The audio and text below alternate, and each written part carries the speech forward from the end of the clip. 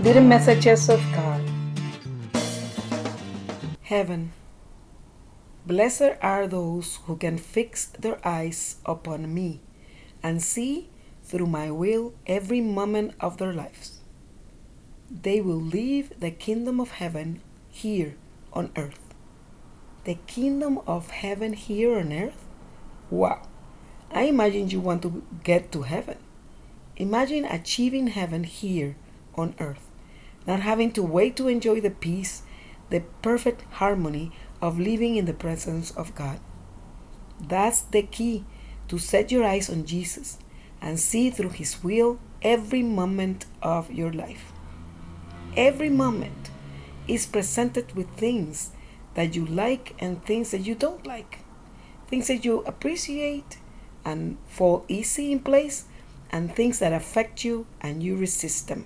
What to do to achieve it? The message says to keep your eyes fixed on God. Let's analyze what is not to have your eyes fixed on the Lord, to understand what you must do to have your eyes fixed on Him and to live that promise of heaven on earth. We are, without even realizing it, victims of the world, slaves of what makes me feel good. That is, of pleasure, and that is having your eyes fixed on yourself, not on God. Or we are trapped by what we want to possess, what we should work for to get what we need. Or lastly, we are concerned about what others think of us, and it takes away our peace. That is prestige. In any of the three cases, the eyes are fixed on yourself and not on God. The temptations are pleasure, power, and prestige. Jesus already experienced them on the Mount of Temptation. You can find this in the Gospel of Matthew in chapter 4. I invite you to read it. While I'll tell you that Jesus had an answer for each of the temptations you face today. Using His words is the key to overcome them. If you succeed, you will be with your eyes fixed on God, and you will be able to experience heaven on earth without a doubt.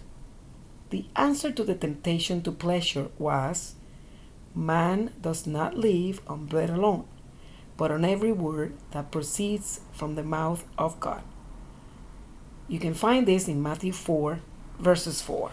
Towards power was, you shall not tempt the Lord, thy God.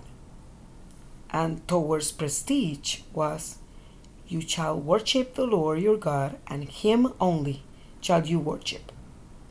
These are in Matthew 4, verses 4 and 10, respectively.